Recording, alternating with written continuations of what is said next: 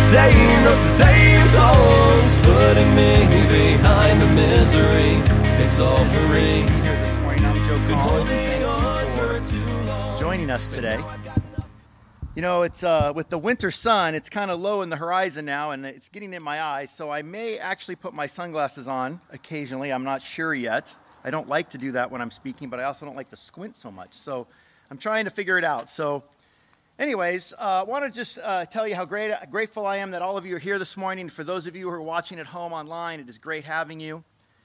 Last week we heard from Ron Quint, our good friend and former evangelist of the Valley Church, who reminded us that Jesus' yoke is easy and that his burden is light. Today I'm going to go back to our series One-on-One with Jesus, and we're going to take a look at an interaction between Jesus and a Samaritan woman. As always, the goal is to learn something relevant to our life and faith today.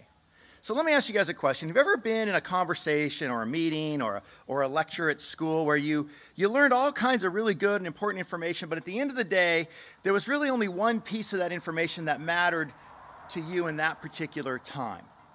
I can tell you a few years back, my wife and I were mentoring an intern couple. They were interning for the church for a time, and great couple. They did a great job for the time that they were interning. And we went to a staff meeting together, and when I talk about a staff meeting, I talk about a meeting of our fellow ministry couples that are here in Simi and Oxnard, the Valley, Santa Clarita, and we get together and we would have regular meetings to just talk about how ministry was going. And if you've never been to a ministry meeting, they usually start off with some sharing, some good news, and then we get into maybe some prayer, there's some singing, and then usually there's a Bible lesson. It's all good stuff. It's great. And then usually at the end, there's the business stuff. We go through the calendar. We talk about different details of things that we just need to know about for what's coming up. And after that meeting, I pulled this intern aside and I said, how are you doing? And he said, great. And I said, what did you think of that meeting? It was amazing. And it was one of his first ones. And he thought it was incredible. It was great. And I said, well, what was your biggest takeaway? And he's like, wow, that message was so good. I was so inspired. And I needed to, I just need to be whatever the message was. I need to be more faithful, or I need to be more committed, or, whatever it was. And I said, yeah, that's great, brother. I said, but that's not the most important thing you needed to take away from this meeting. And he said, okay, what is it? And I said, well, do you remember at the very end when they said that you're responsible for booking the next venue for the next big event? That's the thing you got to remember to do after this meeting. Life is so much like that, isn't it?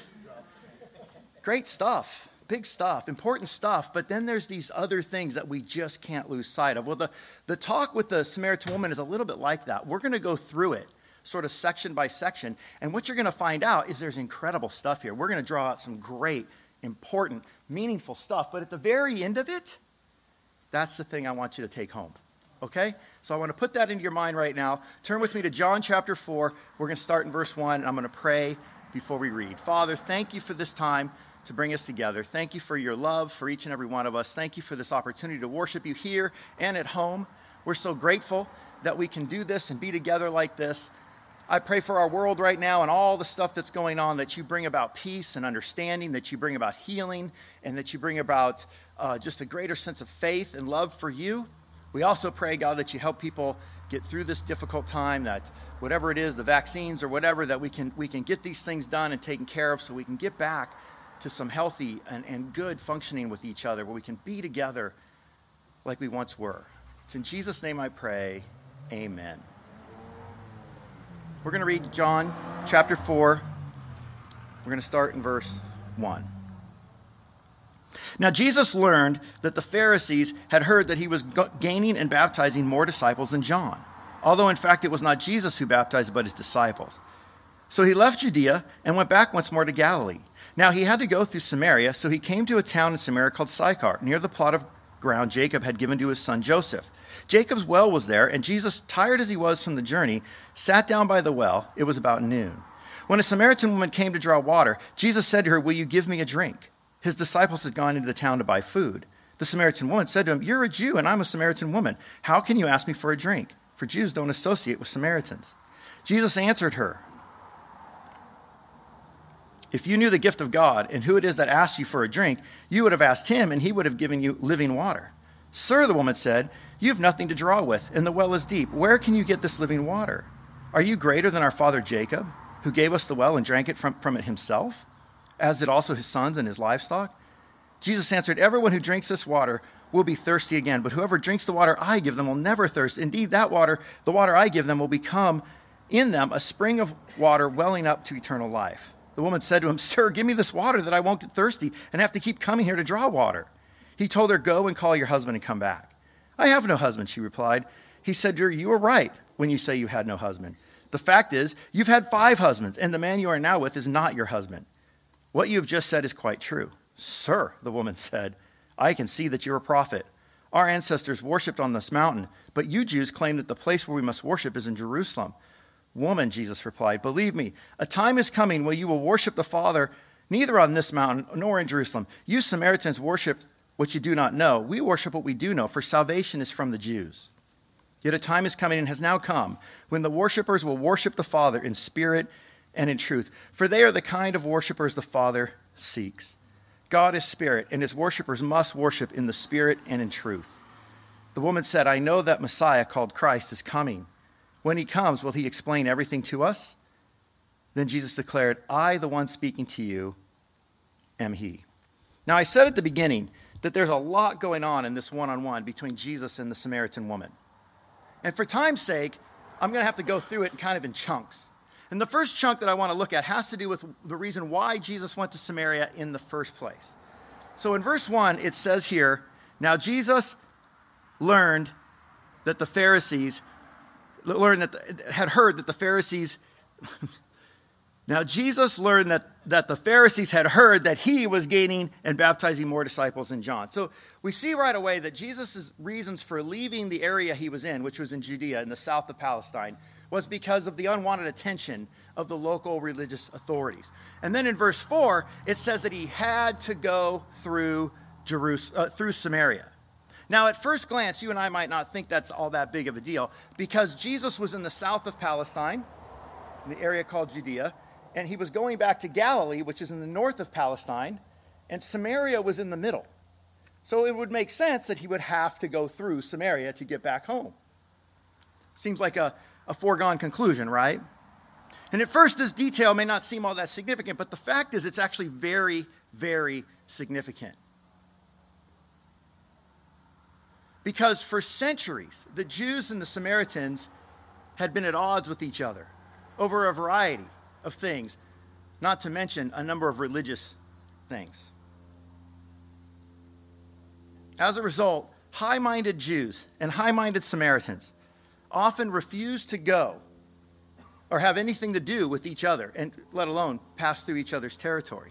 And so it was not uncommon for someone like Jesus, who was traveling from the south of Palestine up to the north, to take a 3-day detour to the east, cross the Jordan River, and go through the Decapolis, Perea and the Decapolis instead of Samaria. He would take a whole round trip. That was not uncommon for high-minded Jews to do something like that when they were traveling between the two regions, north and south, because they just didn't want to go through Samaria. That's how deep this animosity ran. I want you to imagine for a minute if we were going to walk from here to Sun Valley without going through the San Fernando Valley. That would be a bit of a hike. I mean, we'd either have to go way down to Santa Monica and figure out some way back, or we'd have to go way up into the mountains and over this way, right? It would add a lot of trouble to our commute. That ought to give you some indication of how deep this animosity between the two groups was. Now, given this, why does the text say that Jesus had to go through Samaria when the fact is that he didn't? In fact, in his time, for someone of his stature, it would have been proper and expected to not go through Samaria. But why did he have to? Was he in a hurry? Was he trying to get back home as quick as possible? Was he pragmatic? It was just the straightest line? I don't know all the reasons, but here's one thing I do know. Jesus never really seems to care. When I read Scripture, he never really seems to care about the opinions of high-minded people. Especially when they had opinions regarding ethnic and religious differences. So maybe that's why. Maybe that's why Jesus had to go through Samaria, because he wanted to show his followers and us to not let the high-minded views of others become our views. We're going to read on here in verse 5. So he came to a town in Samaria called Sychar. Now near the plot of ground Jacob had given his son Joseph. Jacob's well was there, and Jesus, tired as he was from the journey, sat down by the well. It was about noon when the Samaritan woman came to draw water. Jesus said to her, "Will you give me a drink?" His disciples had gone into the town to buy food. The Samaritan woman said to him, "You're a Jew and I'm a Samaritan woman. How can you ask me for a drink?" For Jews do not associate with Samaritans. So even though the route through Samaria for Jesus and his gang would have been a much shorter than going the 3-day detour on the east side of the Jordan, it was still longer than, let's say, you and I driving to Vegas, right? This wasn't hours. This was days of a journey. And so along the way, they would have to stop occasionally to rest and resupply. And sure enough, while they were in Samaria, they stopped by a well to rest and resupply. The disciples went into town to get food and supplies. Jesus hung out by the well. It was a hot afternoon. And this is where the famous one-on-one between Jesus and the Samaritan woman took place. And it all started when Jesus surprised her with a request for a drink of water. Now you may wonder, why is that surprising? Well, it was surprising for a number of reasons. Number one, he was a man, she was a woman, and in that era, at that time, men and women rarely spoke to one another in public, especially if they weren't married or related in some way. Number two, she was a Samaritan. As I already said, there was all kinds of animosity between the Samaritans and the Jews. Number three, according to rabbinic tradition at the time, Samaritan women were considered unclean.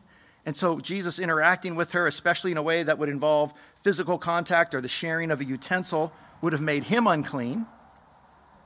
And number four, it was surprising because they were actually alone. And the woman might have got the wrong idea of what Jesus' intentions were. Now, in spite of all this, and I'm sure there were other reasons, Jesus asked for the drink anyway. So a few years back, I took my family to go see UCLA play in the Sun Bowl.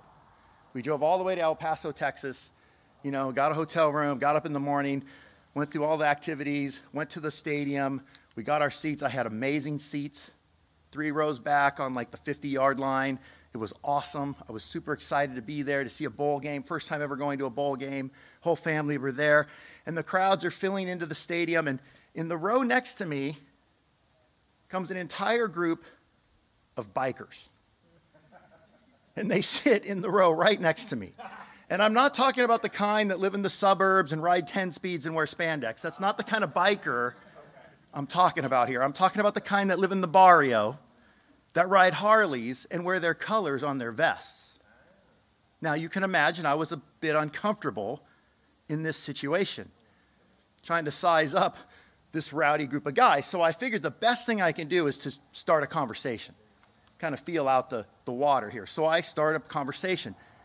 I cannot tell you how relieved I was to find out in the middle of that conversation that not only were we all UCLA fans, but we, in a funny way, we had a lot of things in common. We had similar political views. We had similar social views. We had similar views on religion. And so we ended up having a grand old time there with this group of guys in our family cheering for UCLA and watching the game. Maybe that's why Jesus initiated the conversation with the Samaritan woman, to show his followers and us that we aren't all that different when it comes right down to it. That we aren't as different as we might think at first. Recently in our world, our society, there's been a lot of discussion about our differences, political, gender, religious, you name it. And I don't think anyone here has a problem that we have differences, that people are different. But I do think I want to caution us, the church, when we have these conversations. Because sometimes in these conversations, we run the risk of focusing too much on our differences and not enough on what we have in common. And as a result, we can get divided over these things. And you and I all know the world is incredibly divided right now. So I want to take a detour for just a minute in our lesson because I want to skip down to a verse I didn't read at the beginning, verse 27. I think we're going to learn something interesting there. In verse 27, it says, "Just then his disciples returned, and were surprised to find him talking with a woman. But no one asked, "What do you want?" or "Why are you talking with her?" So here in verse 27, we learn that as Jesus was having his one-on-one with this woman, that his disciples who had gone into town to get supplies had come back, and they found him talking to her, and they were uncomfortable. They were a bit surprised themselves. Why is he talking to this person? She's not one of us. She's not like us. Now, none of them said it out loud, but they were thinking it.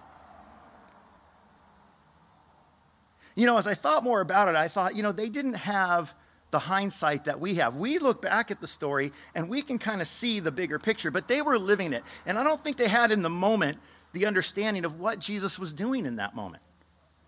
But years later, one of them, the Apostle Peter, he wrote this: "For you have been born again, not of perishable seed, but of imperishable, through the living and enduring word of God. For all people are like grass, and all their glory is like the flowers of the field.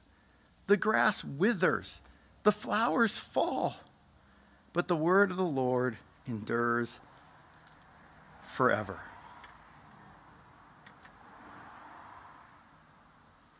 I think we need to enjoy our differences.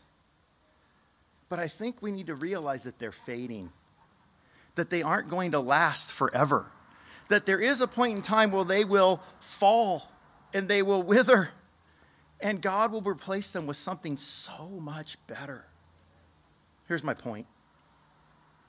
Let's honor, let's celebrate, let's enjoy our differences, but let's not elevate them to the point that we exchange the perishable, we exchange what is perishable, what is imperishable, for what is perishable.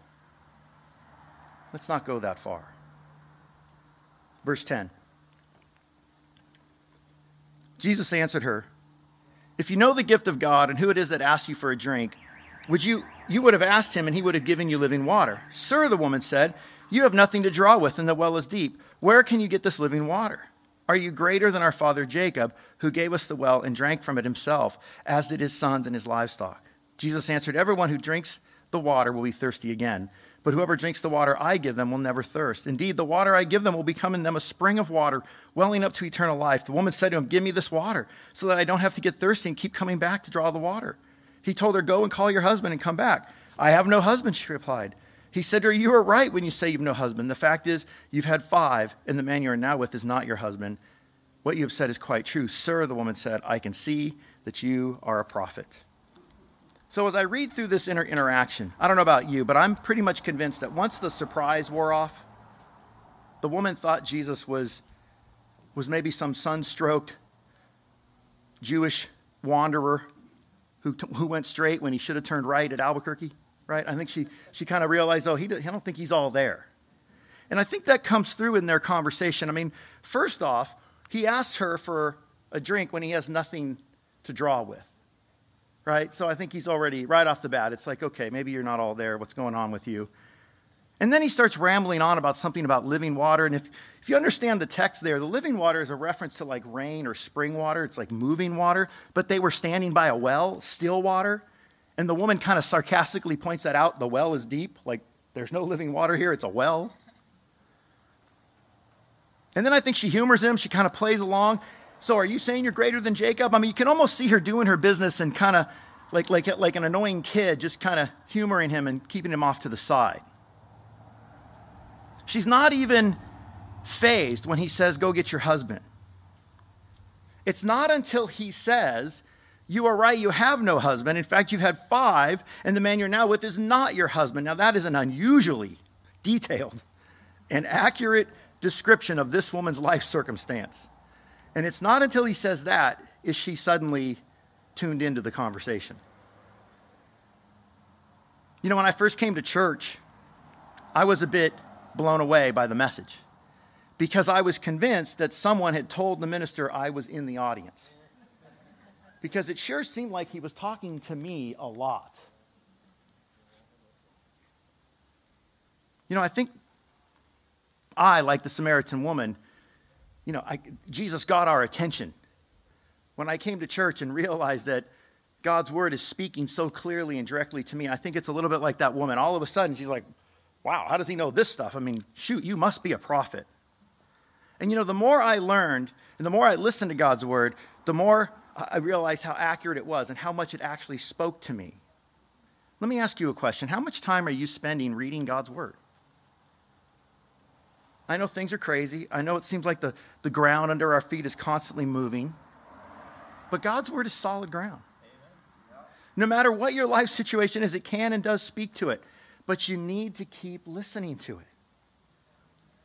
So let's bring things to a close here. Verse 20. Our ancestors worshipped on this mountain, but you Jews claim that the place to worship, where we must worship, is in Jerusalem.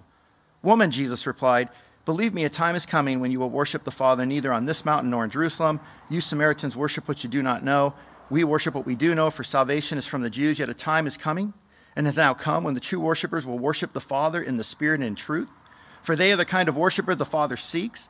God is Spirit, and his worshipers must worship in the Spirit and in truth.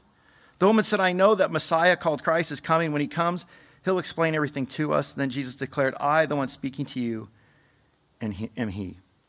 Once she realized that he wasn't just some sun-stroked Jew who got lost and turned the wrong way at Albuquerque, she starts to involve and she engages him in an actual legitimate conversation. Like I said, they had more in common than what may have seemed at first.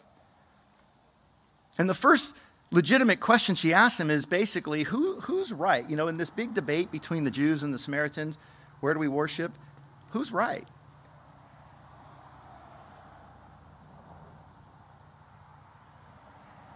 One of the most significant differences that the Jews and the Samaritans had to do with where they worshiped. Now, the pagans, they worshiped all over the place, on any high place or any place they thought was special. But the Jews and the Samaritans, they both had in common this belief that there was only one place to worship. But for the Samaritans, it was Mount Gerizim, which, by the way, is where they were when this conversation took place. They were at the base of Mount Gerizim. But the Jews believed the one place to worship was Mount Zion, or where the city of Jerusalem was. Now, this debate between the two people was so heated that different times in their history, they actually would get violent over it. So this wasn't a softball question. This woman was asking a legit question of Jesus. And he replies in verse 23, a time is coming, has now come, when the true worshipers will worship the Father in the Spirit and in truth, for they are the kind of worshipers the Father seeks. In other words, Jesus basically says, neither.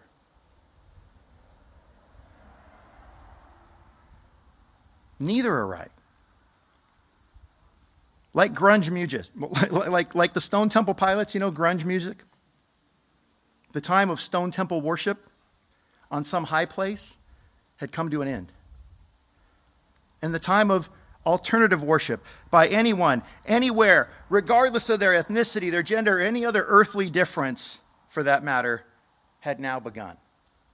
Here's the point, and here's the thing you need to walk away with today from this lesson.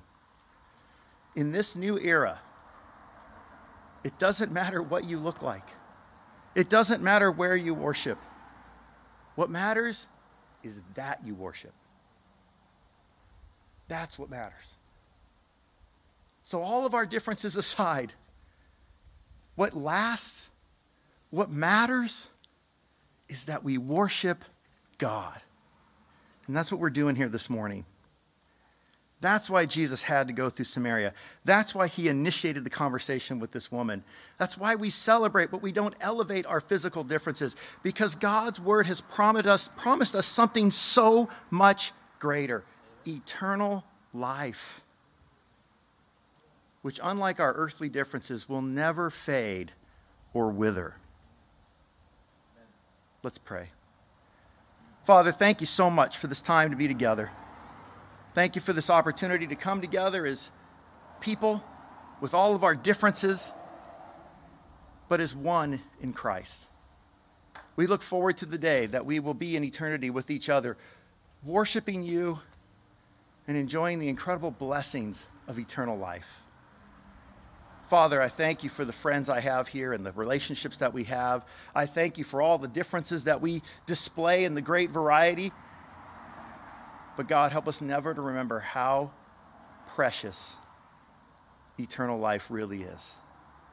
And let's never trade it for anything. It's in Jesus' name I pray these things. Amen. And I've had a lot of things that I would change about myself.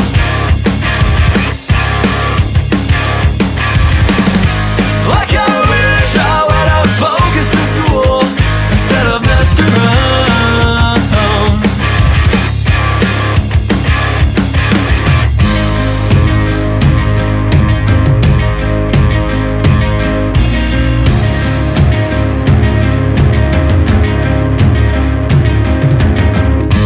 Holding on for too long, singing the same notes, the same song.